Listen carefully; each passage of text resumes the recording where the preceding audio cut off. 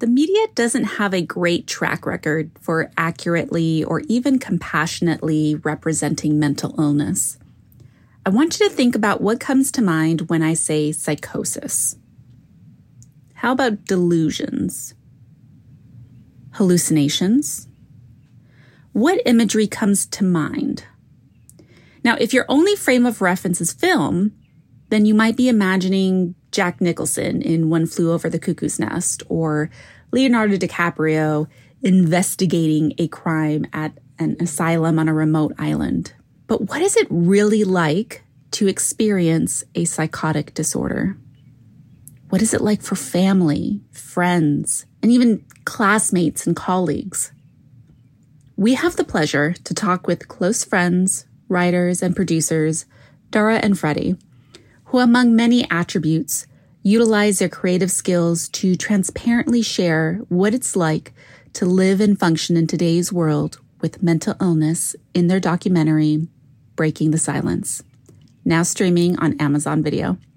I would like you to get to know them first before we dive into the mental health aspect of their journey together. Welcome to Wit and Reason, hosted by psychologist Dr. Alexis Moreno. Dr. Moreno brings her expertise to providing smart and practical explanations on human behavior. Listen now as Dr. Moreno brings a little bit of positive mental health to your day. So my name is Dara Sanandani. I grew up in western suburbs of Chicago, went to school out east, and then went to law school. Went into financial services for almost 5 years, and then decided that I wanted to pursue creative endeavors and kind of make some kind of positive impact on the world with some creative work. And so I started writing and then got into editing and then eventually documentary filmmaking, which is where I met Freddie in a documentary filmmaking class. And then we kind of hit the ground running. And since then, we made a couple of documentaries, and which have gained some nice traction so far. And so we're just kind of looking forward to getting that creative work out into the world and hopefully making a positive impact on people's lives with it. My name is Freddie Bell. Dara's intro was really good. I just want to keep listening to him. Freddie Bell, I'm a Midwest guy. Dara and I met in Chicago. My background is in music. And like he said, we met in a documentary filmmaking class. I love working with Dara. He's like a brother to me. But now I'm actually in LA. Like Dara went east, I went west. We left the Midwest, and I am currently an executive producer for a television show on HGTV. It's called Fix My Flip, which debuted premiered May the 4th, second season at 9:00. Shameless plug there. May the 4th be with you. Congratulations. May the 4th be with you. Yeah, a little plug there. Yeah. And that's pretty much it. As creatives, Dara and Freddie are engaged in a variety of projects and are excited to share the film they produced together, Breaking the Silence. Now, this documentary was inspired by one of Dara's therapeutic writing exercises. So we're going to take a moment to learn about Dara's journey from suffering in silence to writing out his experiences and then actually openly sharing his internal process with his parents and Freddie. And Dara, could you share with our listeners a little bit more about your story and what you shared in your manuscript? The crux of the story is that I was diagnosed with bipolar disorder with psychotic features back in 1999 in college. Had a really long slog over the course of the next couple of decades, really, honestly. But the thing is, it's an evolution of sorts, right? I see it as like a skill that you kind of hone over time to be able to manage your emotional inner well-being. But for me, my journey was so arduous and so onerous. And it was hard. I'm not going to mince words. It was very, very difficult. It was torture at some points. And then I was able to somehow kind of lift myself out of it with the help, of course, of other people that I had close to me. I had a couple of very good doctors, and my family was very supportive as well. But for me, coming out of that was the reason why I wanted to help other folks and say, hey, it's not only can it be possible to function in a society, it's possible to flourish if you have the right tools and the right approach and perspective. So that's kind of what I wanted to do with the film, is kind of to pass along my my understanding and knowledge, and hopefully that can help other people. Yeah, and Dara, you mentioned that it was really a really hard experience for you. Could you tell us a little bit more about that? Yeah, absolutely. So it's a lot, you know what I mean? I mean, because you go through, so there are what they call kind of manic episodes and depressive episodes, and there are delusions that go along with the psychotic features, which are essentially, psychosis, which is essentially hallucinations and delusions, right? Operating outside of reality, like colors and numbers and schemes and stuff. And it becomes overwhelming over time. And then, of course, there are hallucinations that go along with this as well, which are essentially hearing things that feel like they're not your own, you know what I mean? Hearing voices or whispers or that kind of stuff. And so a lot of that over time, all of that together, just overwhelmed me so much that I really wasn't able to function appropriately, you know what I mean? And I was going to law school at the time, and this happened all throughout, like kind of the next decade or so, constantly hearing things, seeing things, connections, like there's referential feelings where it's like something in the environment relates to you in a specific way. And then, of course, there's a depressive element to it too, because nobody understands you. They're kind of attacking you. There's a perceived threat from the outside that like people aren't trying to connect with you at all, and you're isolated, which becomes even worse, and it's a cycle like that. So a lot of those things, and then essentially you're hearing stuff like that you can't necessarily control every minute of every day. You know what I mean? And you have to go through and interact with people while you're hearing things and then seeing connections everywhere, which other folks determine as not real, right? And then you have to somehow cope with that and manage that, and then figure out how to deal with it, right? And it's not easy, but to say the least, right? And then, of course, you look to certain treatments and psychotherapy and medication and that kind of stuff. And a lot of the meds that I was prescribed would just zonk me out. I mean, sometimes I call it like emotional lobotomy, you know what I mean? Like I wouldn't be able to feel, wouldn't be able to have that zest of life, you know what I mean? And it just took a lot of cognitive stuff away from me too. So add that on top of everything else, and you're a zombie, you know, you're a ghost, you're a wallflower, whatever you want to call it. And good luck kind of making friends, keeping friends, and being involved in traditional things that society offers. Right?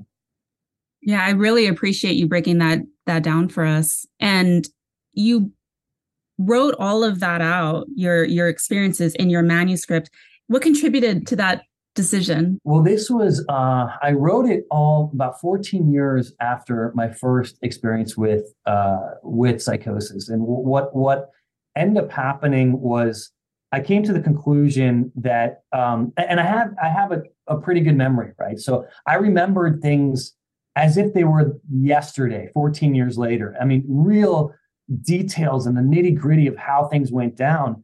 And I would go over it, you know what I mean? I would go over the years, and a lot of it was introspection, deep, honest introspection, saying, what am I doing? I just was, one day I was at the computer and I'm like, I'm just going to write all this down that I've been thinking of for years. And so I just started writing, and it just started pouring out and it was so cathartic. It was just like a relief to just throw it all out there. And we have to understand, I think, as people over time, that the self-worth is the most important thing, right? As you know very well, I'm sure from your practice, you know, like it's not about what other people think of you, and getting your approval from the outside is never going to help you in the long term for health and happiness, you know? And then I met Freddie, and then it was about maybe, it wasn't that long, actually, it was maybe a few months into us knowing each other, but like we clicked so well, like we said before, that I was like, if I'm working with this gentleman, let's do it. Let's roll. First, you shared the manuscript with your parents.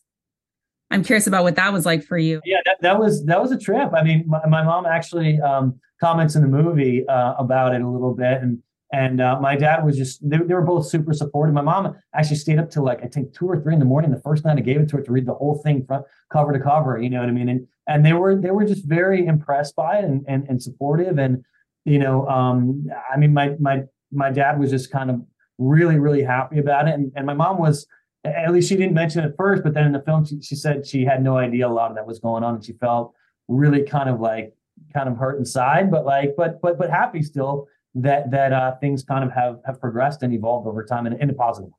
Yeah. And then you shared it with Freddie.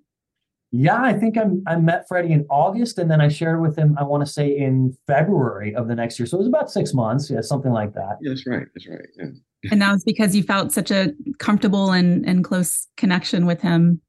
And it wasn't until later on that we decided to actually make the film, but it was a great start because his response, and I'll kind of let him talk about that, was absolutely astounding. I think that's really what propelled a lot of our work together and our creative. I mean, it really brought everything together. Yeah. So Freddie, what was that like for you to receive this very personal, deep manuscript from Dara? I didn't take it lightly. I thought it was really a kind of a responsibility to show some sort of support. But when I read it, I was like, "Who is this?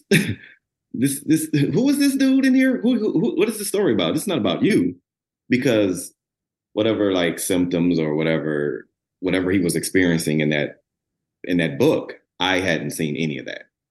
So I didn't, from what I read to the person that I experienced on the daily, I was like, wow, this is something.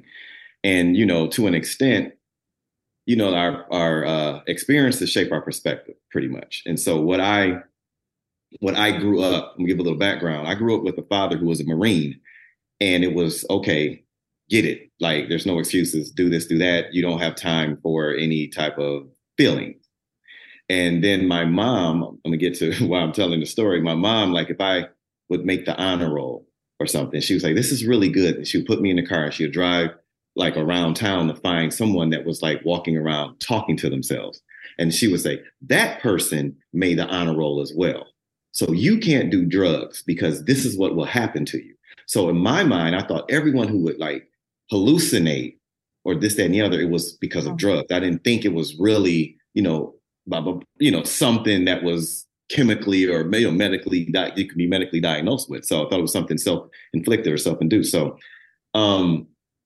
when I read this, I was like, that was young, after you experience people who go to college, that's not true. But, after I read his story, I was like, wow,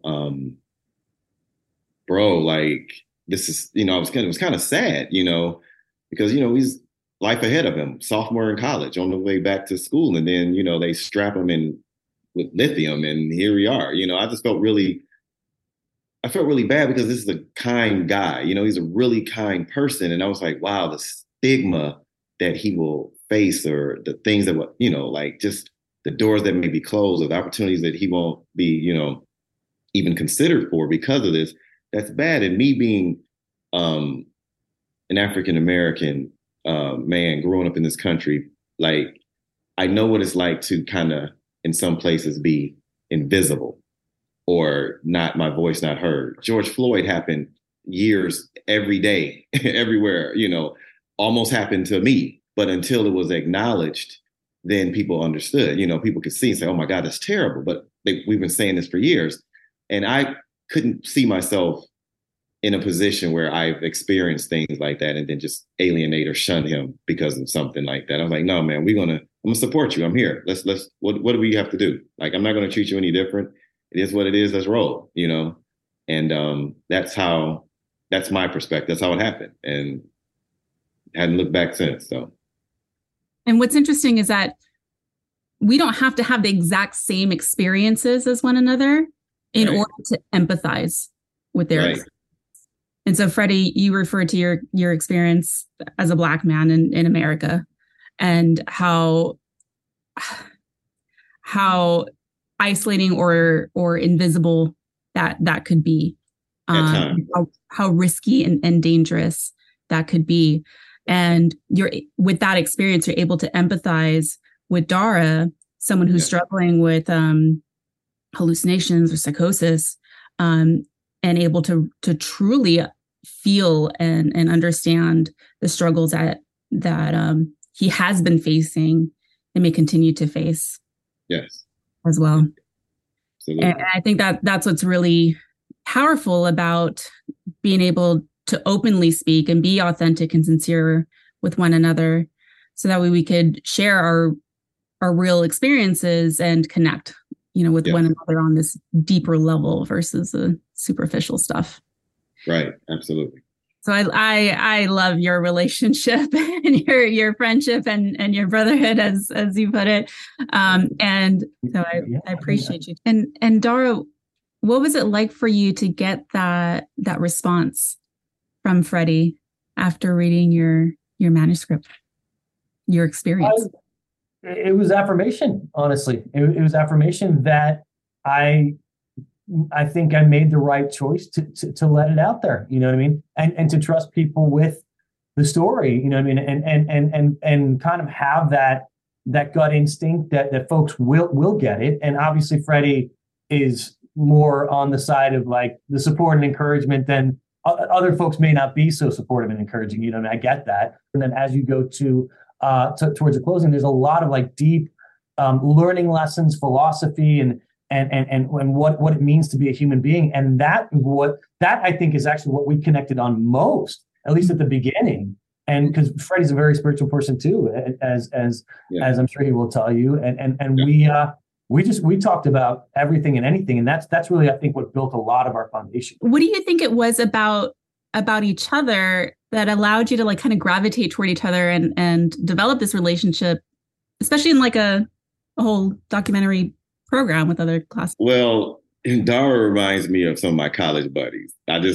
We just clicked, He was like the cool college dude, and we I think both of our undergrads, we studied economics. So we kind of think alike in certain, aspects. And he was just really cool, just open, just like fun. Like it wasn't all, so heavy and stuffy when we met. He was just like, hey man, let's do this. Let's hang. I got this idea. I got this. He's really creative and pretty open, just a really like, I don't say empathetic, but he just thinks of others. And that's kind of like struck a chord. He's very considerate, very kind. And I was like, this is a cool dude, So that's my perspective. I don't know what he thought, but that's what I thought, pretty good dude. He's pretty good. He's genuine. That's the word I'm looking for. He was a genuine guy. And it's so hard to find in this industry. So that's where it was. And Dara, before you share your experiences with Freddie, what was it like for you to hear Freddie share that about you?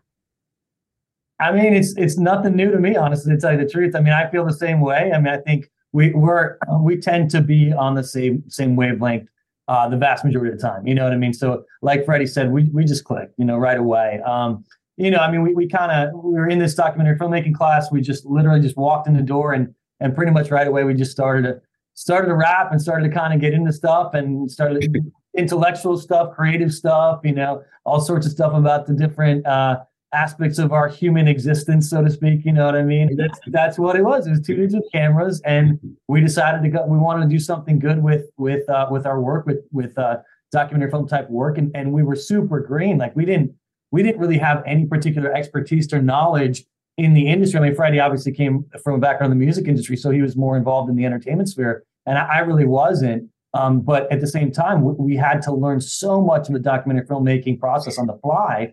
And it was a steep learning curve, but it took time to really get to where we needed to be able to produce a quality film.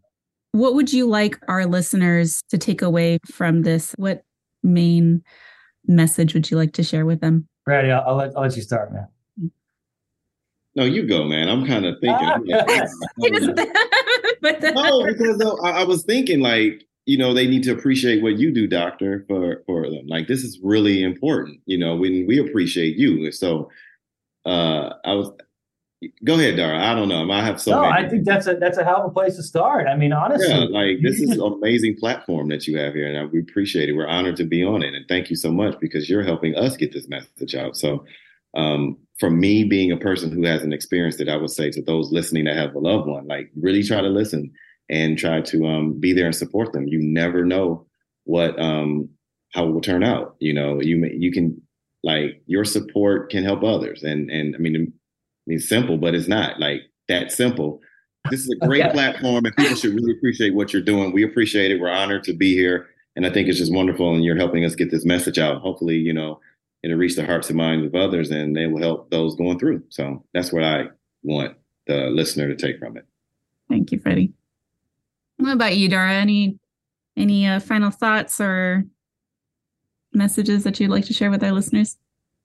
Yeah, I want to reiterate that the work you're doing, Dr. Moreno, and the platform you have and the microphone you have, and being able to utilize that for positive, good health, healing, happiness, that kind of stuff is very, very, very important. And I think our goals are just very, very much aligned. And with the film, I just kind of would let folks know that that the design of the film, is to show folks that they're not alone, that these experiences are out there, people have them, and it's nothing to be ashamed of.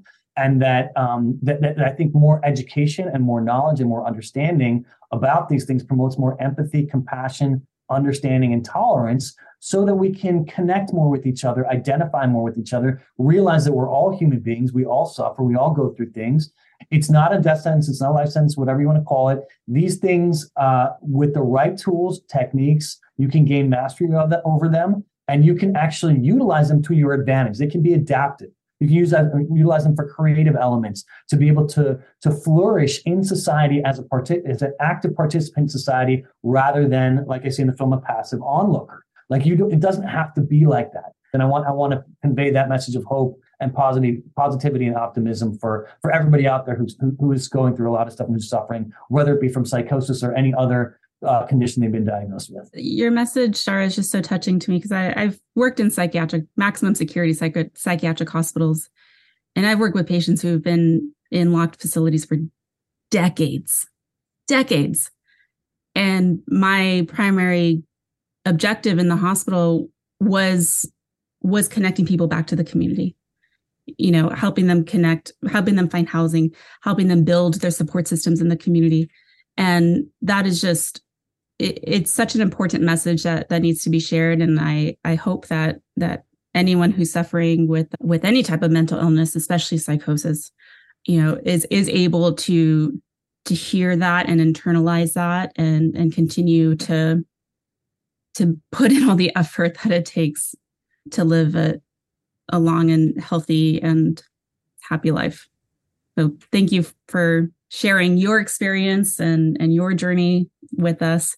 Thank you, Freddie, for being so awesome and partnering up with Dara and co-signing all the stuff that he wanted to do, because we all get to benefit from all of your hard work.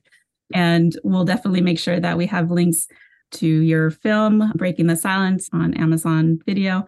I believe your book is out there too, Dara. Yes, on Amazon as well. Yes. Yeah, we'll Breaking the Silence. Have access to that as well. And any other, HGTV, if you need a break. Oh Lord, yes, fix my flip. 9:00 every Thursday. If you just wonder, I just need a break. 9:00. I need a nice distraction. Yes, please tune to HGTV. Tell your friends. Flipping a house is very cathartic.